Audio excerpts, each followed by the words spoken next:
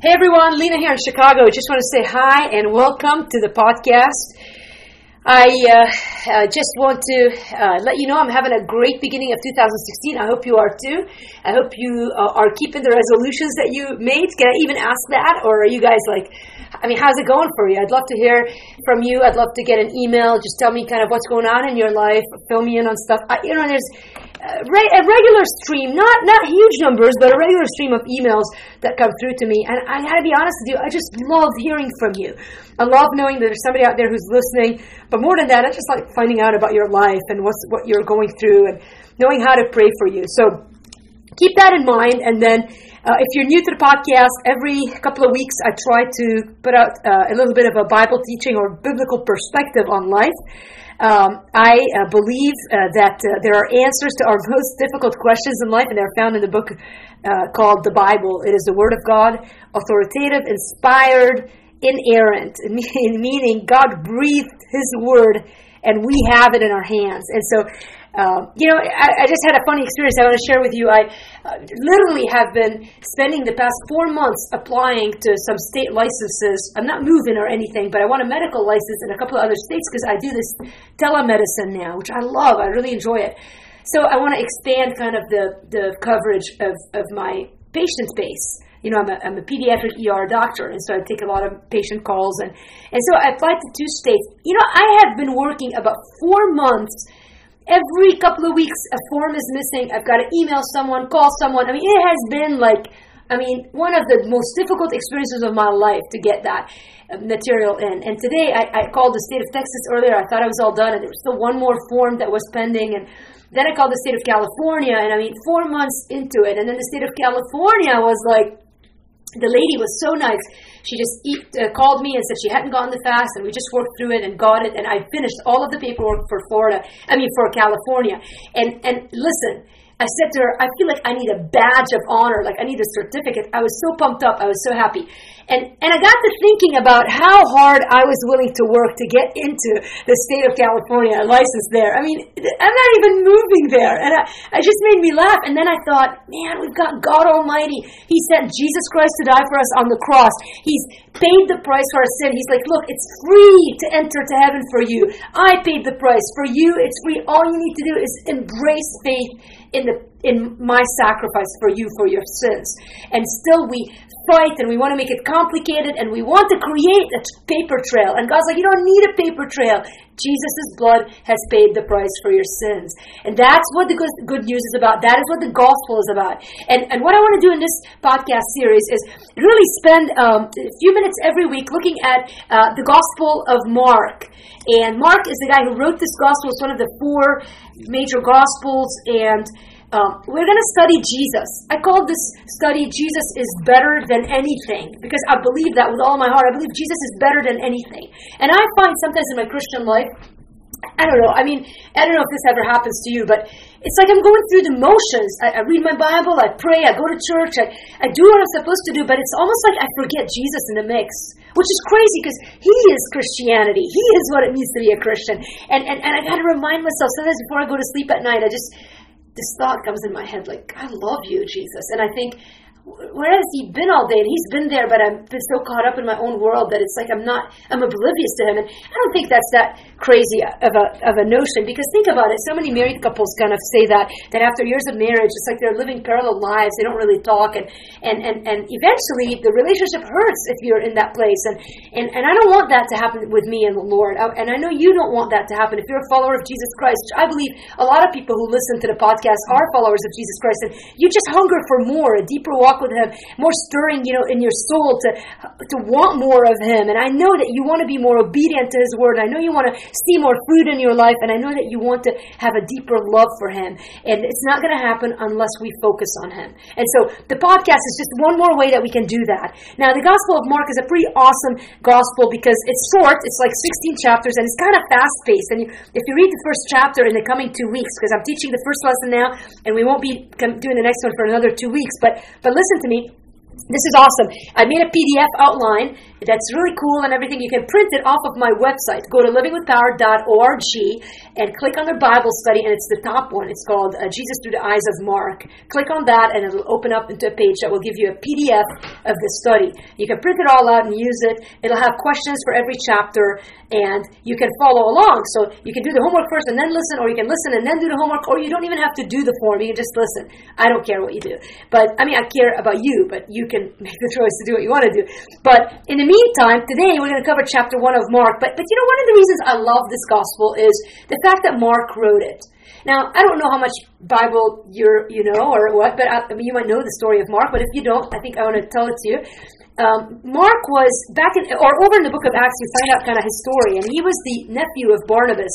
And Barnabas, if you recall, or if you don't know, he was Paul, the Apostle Paul's partner in ministry. They traveled together, and they were really, really good friends.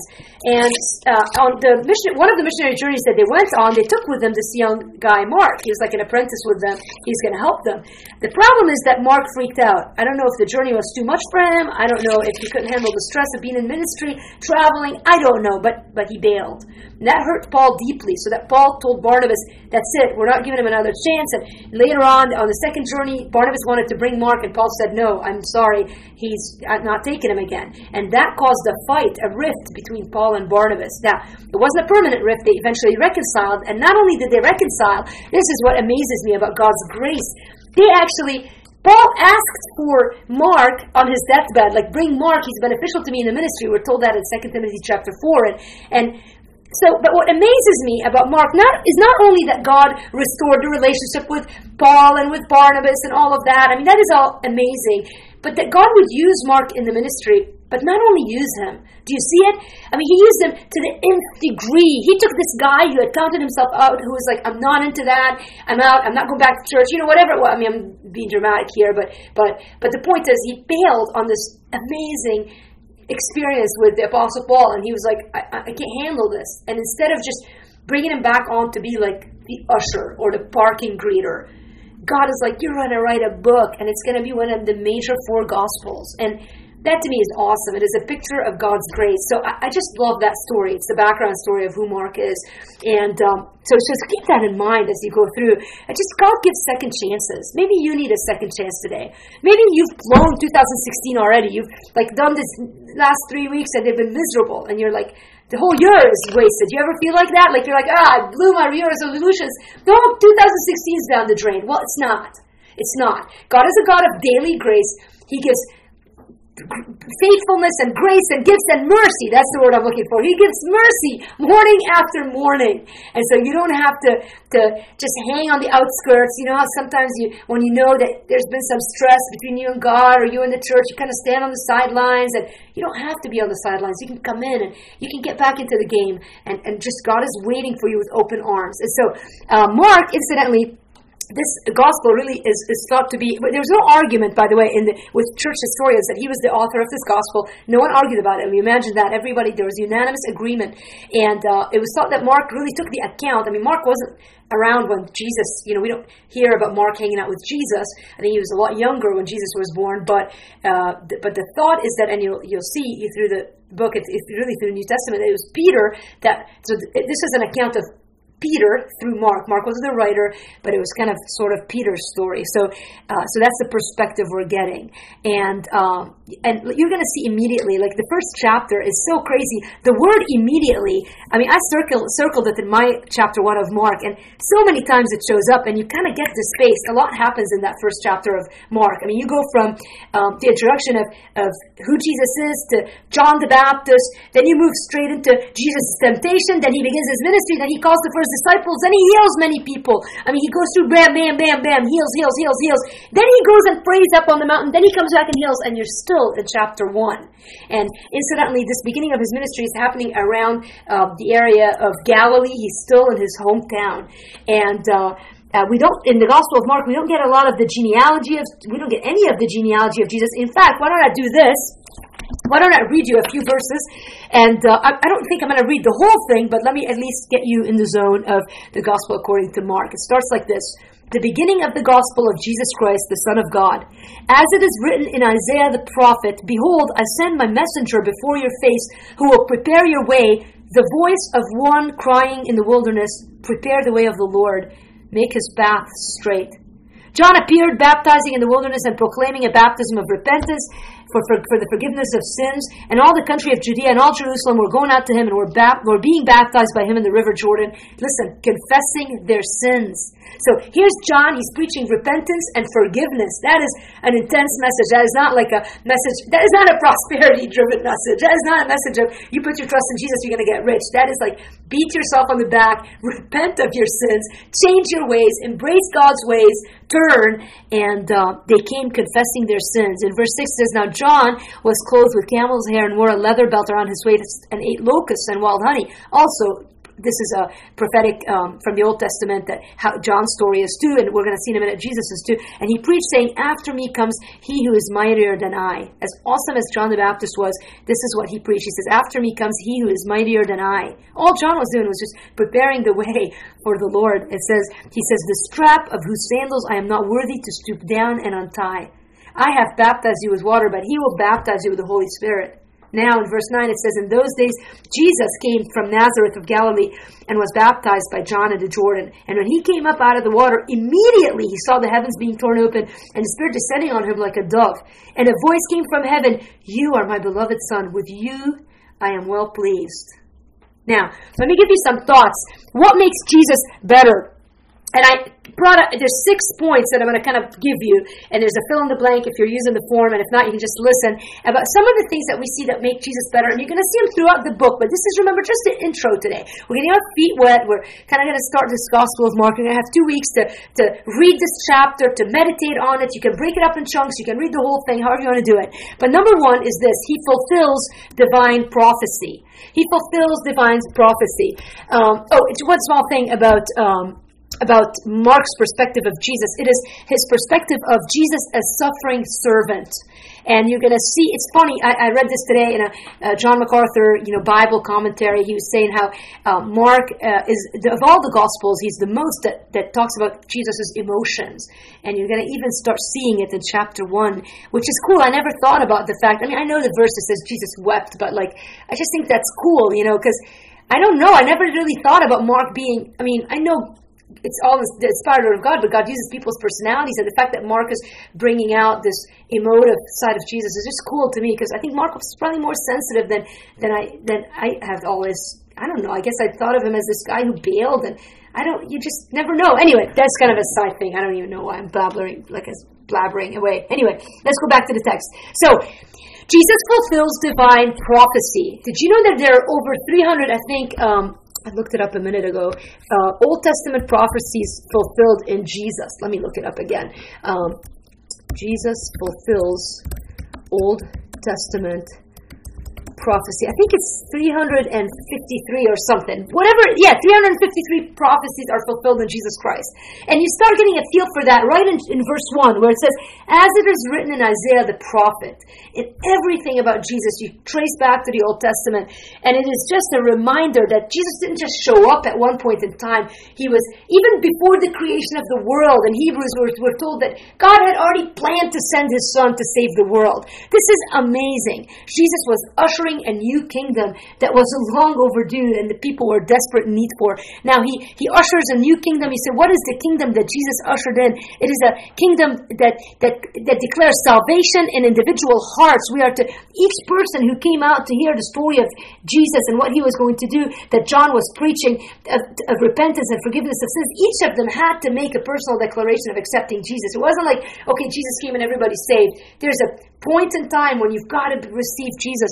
And so there's a salvation in individual hearts, there's a salvation eternally, and then there's a salvation of the 1,000-year rule. And so here, Jesus is ushering a new kingdom. We've got the Old Testament, then we've got 400 years of silence, and we start the New Testament, and it is the beginning of this new kingdom. And we're going to kind of keep that concept of new kingdom in mind as we get into the study and see what does it mean to live out Christ's kingdom, God's kingdom here on this earth. What does that look like? And as we think and reflect and pray about who Jesus was, and as we try to live out that same type of life, let us keep let us try to understand that better together.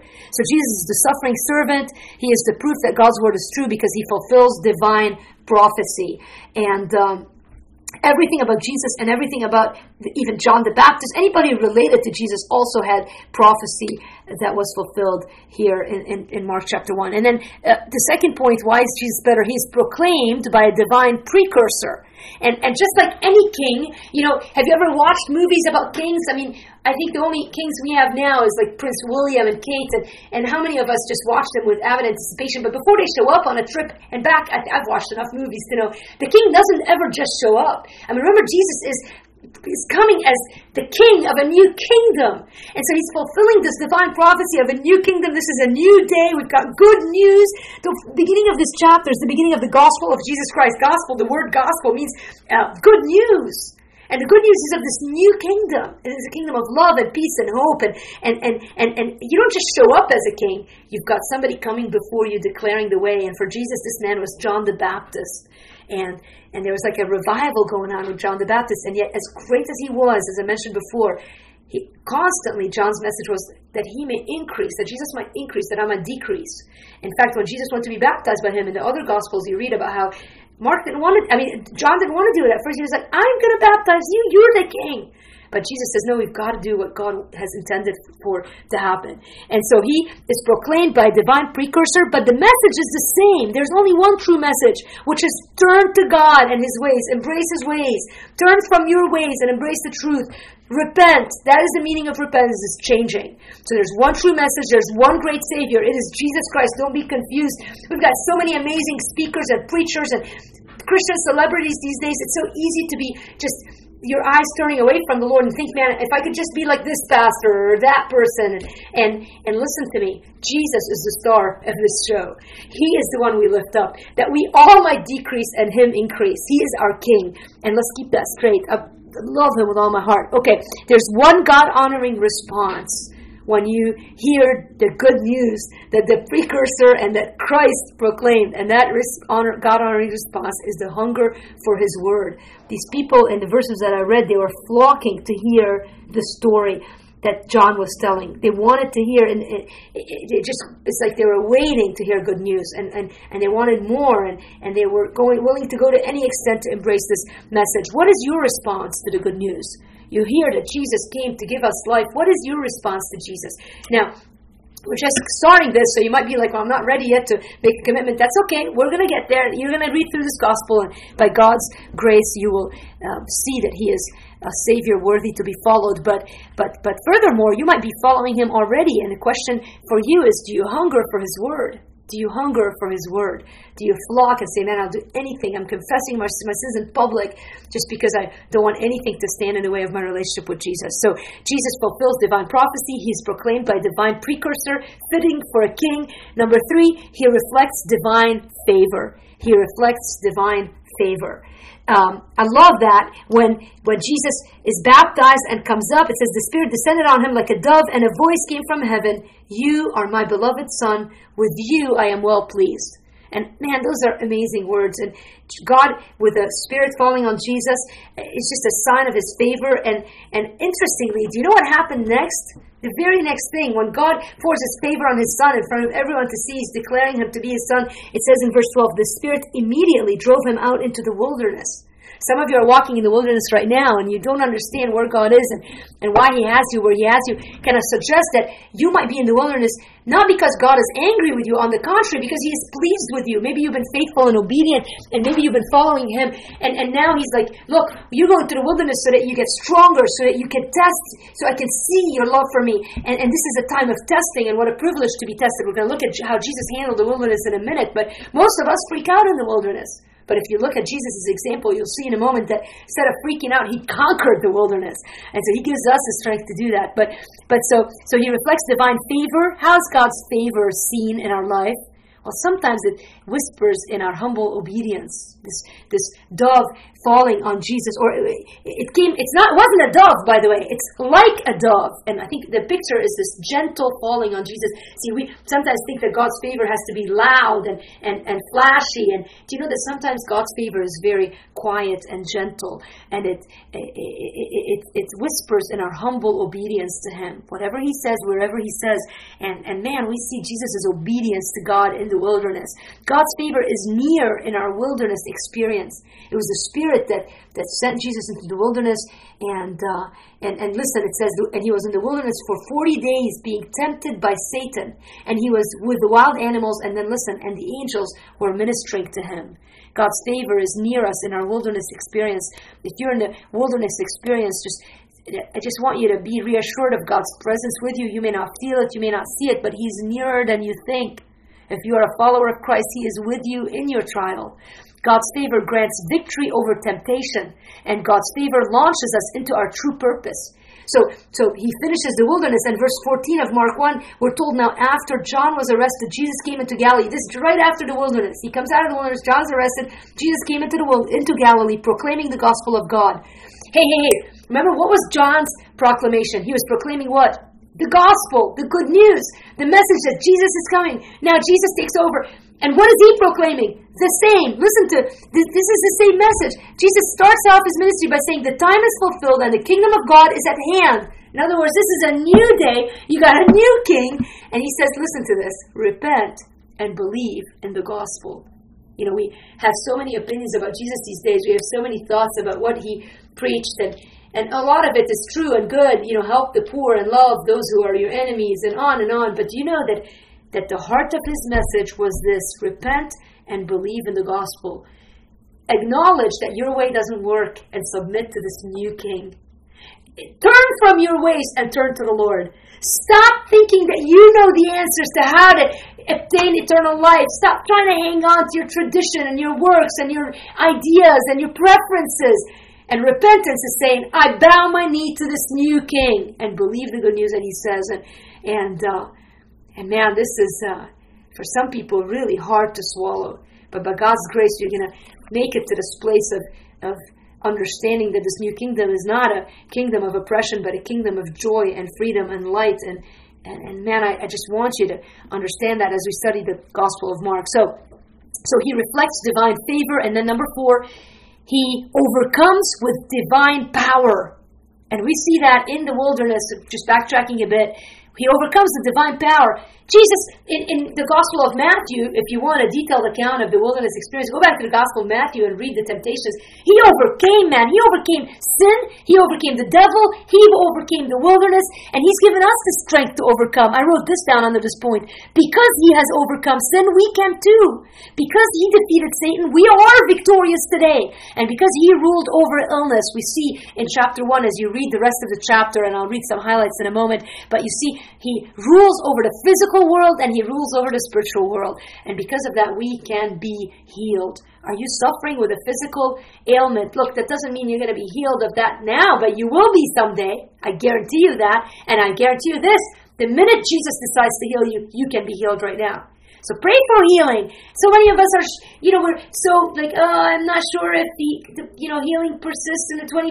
Pray for it. Jesus hears prayers. And I've just read an account on Facebook of a friend of mine from college whose father had cancer, and they knelt by his bed last summer. And look, my dad died last summer. So in my case, we prayed for my dad's healing. He didn't heal, but this family friend of mine, he prayed for his dad, and his dad has been healed from cancer. And he wrote an update at Christmas and talked about how God had healed his father and how happy they are, and I was so rejoicing with them. God chooses what he wants to do in each situation, and ours is to trust his awesome king who knows everything and knows what we need and when we need it. So he overcomes with divine power, and we're going to see this power unfold and unleash itself as he heals.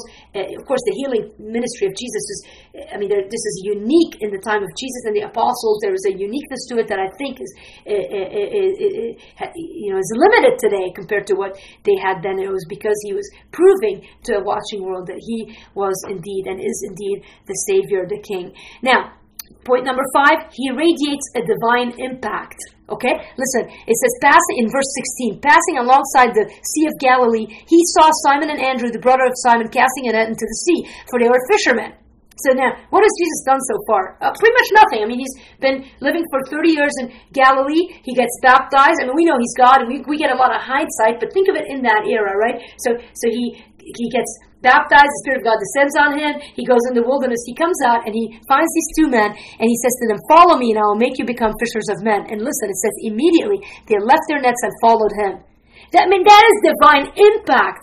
That is a sign of God's favor on him. That is the beginning of Jesus' ministry. And if I was standing in the ER and someone showed up and said, "Come after me," I wouldn't just go unless he was God. And I think that God had opened the eyes of the disciples. I don't even think they had the beginnings of an understanding of what was going to happen in their life, but there was a divine power and a divine impact that Jesus had and continues to have that I believe will draw us to himself. And look, my teaching, my words mean nothing. If the Spirit of God is at work, he will draw you to himself. I'm just a tool to get you to hopefully encourage you to open God's Word and look into it. And so it says they left their nets and followed him. They never went back to fishing. Peter had one moment when he went back to fishing after his failure, but that was it, and he never went back to fishing. And going on a little further, he saw James, the son of Zebedee, and John, his brother. Again, they were mending the nets, and immediately he called them, and they left their father Zebedee in the boat with the hired servants and followed him. They they left the family business. Think about that. They turned their back on everything. If their father had been grooming them to take over the family business, this was like breaking ties with that. And they could only do it because of this impact that Jesus had. And we're going to see this throughout the life of Jesus. Of course, by the time he went to the cross, many had abandoned him out of fear. But of course, after his resurrection, people to this day were running after Jesus because he is compelling and because he is God and because he is divine. He's different than any. Study all the humans and leaders of religions in the world.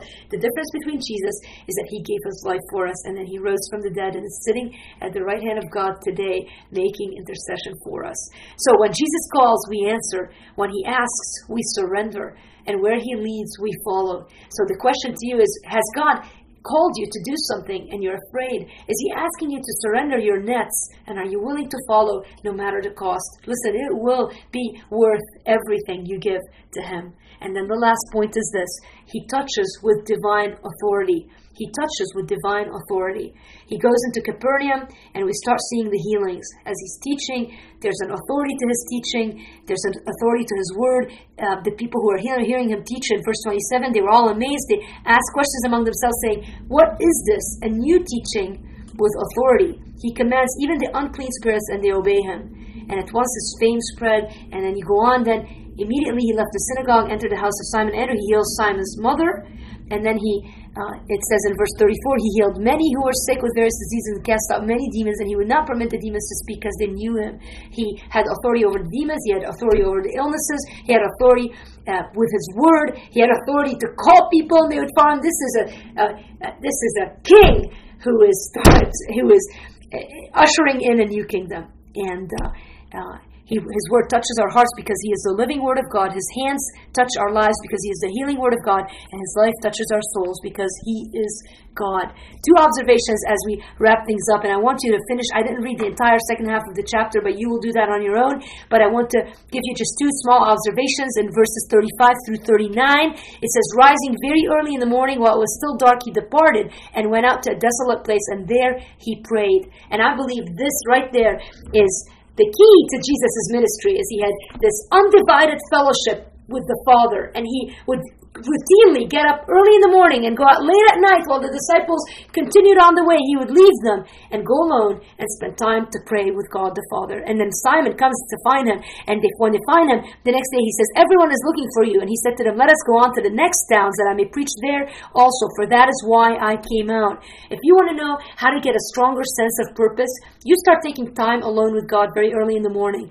Seek God while it is still dark. Find a desolate place and pray to God. And I'm telling you, you will come out of these times of isolation with God, of prayer with God, of seeking God's heart. You will come out of them with purpose and with focus. And you will no longer be driven by what man wants of you, but you will be driven by what God wants. And your whole life will change. Listen, everybody was calling him to come back to Galilee and to heal there. But Jesus would come out of this prayer time and say, "Man, I'm going where my Father wants me to go." He had a focus that was just fitted for a king. And the other observation, that's one observation. You guys can meditate on these verses and see how God can help you, encourage you through them. And then verses 40 through 45, it says, "And a leper came to him, imploring him, and kneeling said to him, 'If you will, you can make me clean.'" Now, let me make an observation. People ran away from lepers. They used to live outside of the city. You don't want to touch them because you could become sick. And in fact, remember when Jesus healed them, they had to be purified. Then they had to go show themselves to the priests. I mean, they were like, "Don't come near me. You're a leper," type thing. And you see what Jesus did in verse 41. It says, "Moved with pity, he stretched out his hand and touched him." There were times in Jesus' life when he spoke a word to heal people. There was a time when he didn't even show up. He just said it from afar with the centurion. But in this case, with the leper, Jesus chooses to touch him. And I don't know about you, but I love that story. And it reminds me that we follow a Savior who comes near, who's not afraid of our ailments and of our dirt. He's not afraid of our mess. He rolls up his sleeves and embraces us to him. This is a God who is better than anything. He fulfills divine prophecy. He's proclaimed by divine precursor. He reflects divine favor. He overcomes with divine power. He radiates a divine impact, and he touches with divine authority. How is he changing your life today? Sit down and make a list of the ways God has changed you in the last year. And if you can't come up with a list, then take some time and say, "God, I'm asking you to do a new work in me in this coming year." So that's all. I'm going to end abruptly because I think I'm at the 30-minute mark. And I just want to thank you for your patience. And I'll see you guys in a couple of weeks. We'll be hitting Mark chapter 2. Remember to go to livingwithpower.org. Go under menu, under Bible study. Click on the PDF. Print it out. Do the homework. Meditate on this chapter. Ask God to show you who he really is. Seek him while he may be found. Draw unto him while he is near. And know, guys, that I'm praying for you. And let me just close with prayer. Father, I pray that your hand will be on us and that you would bless us in everything we do and say. Make yourself known to us. Open our eyes that we might see you. In Jesus' name I pray. Amen.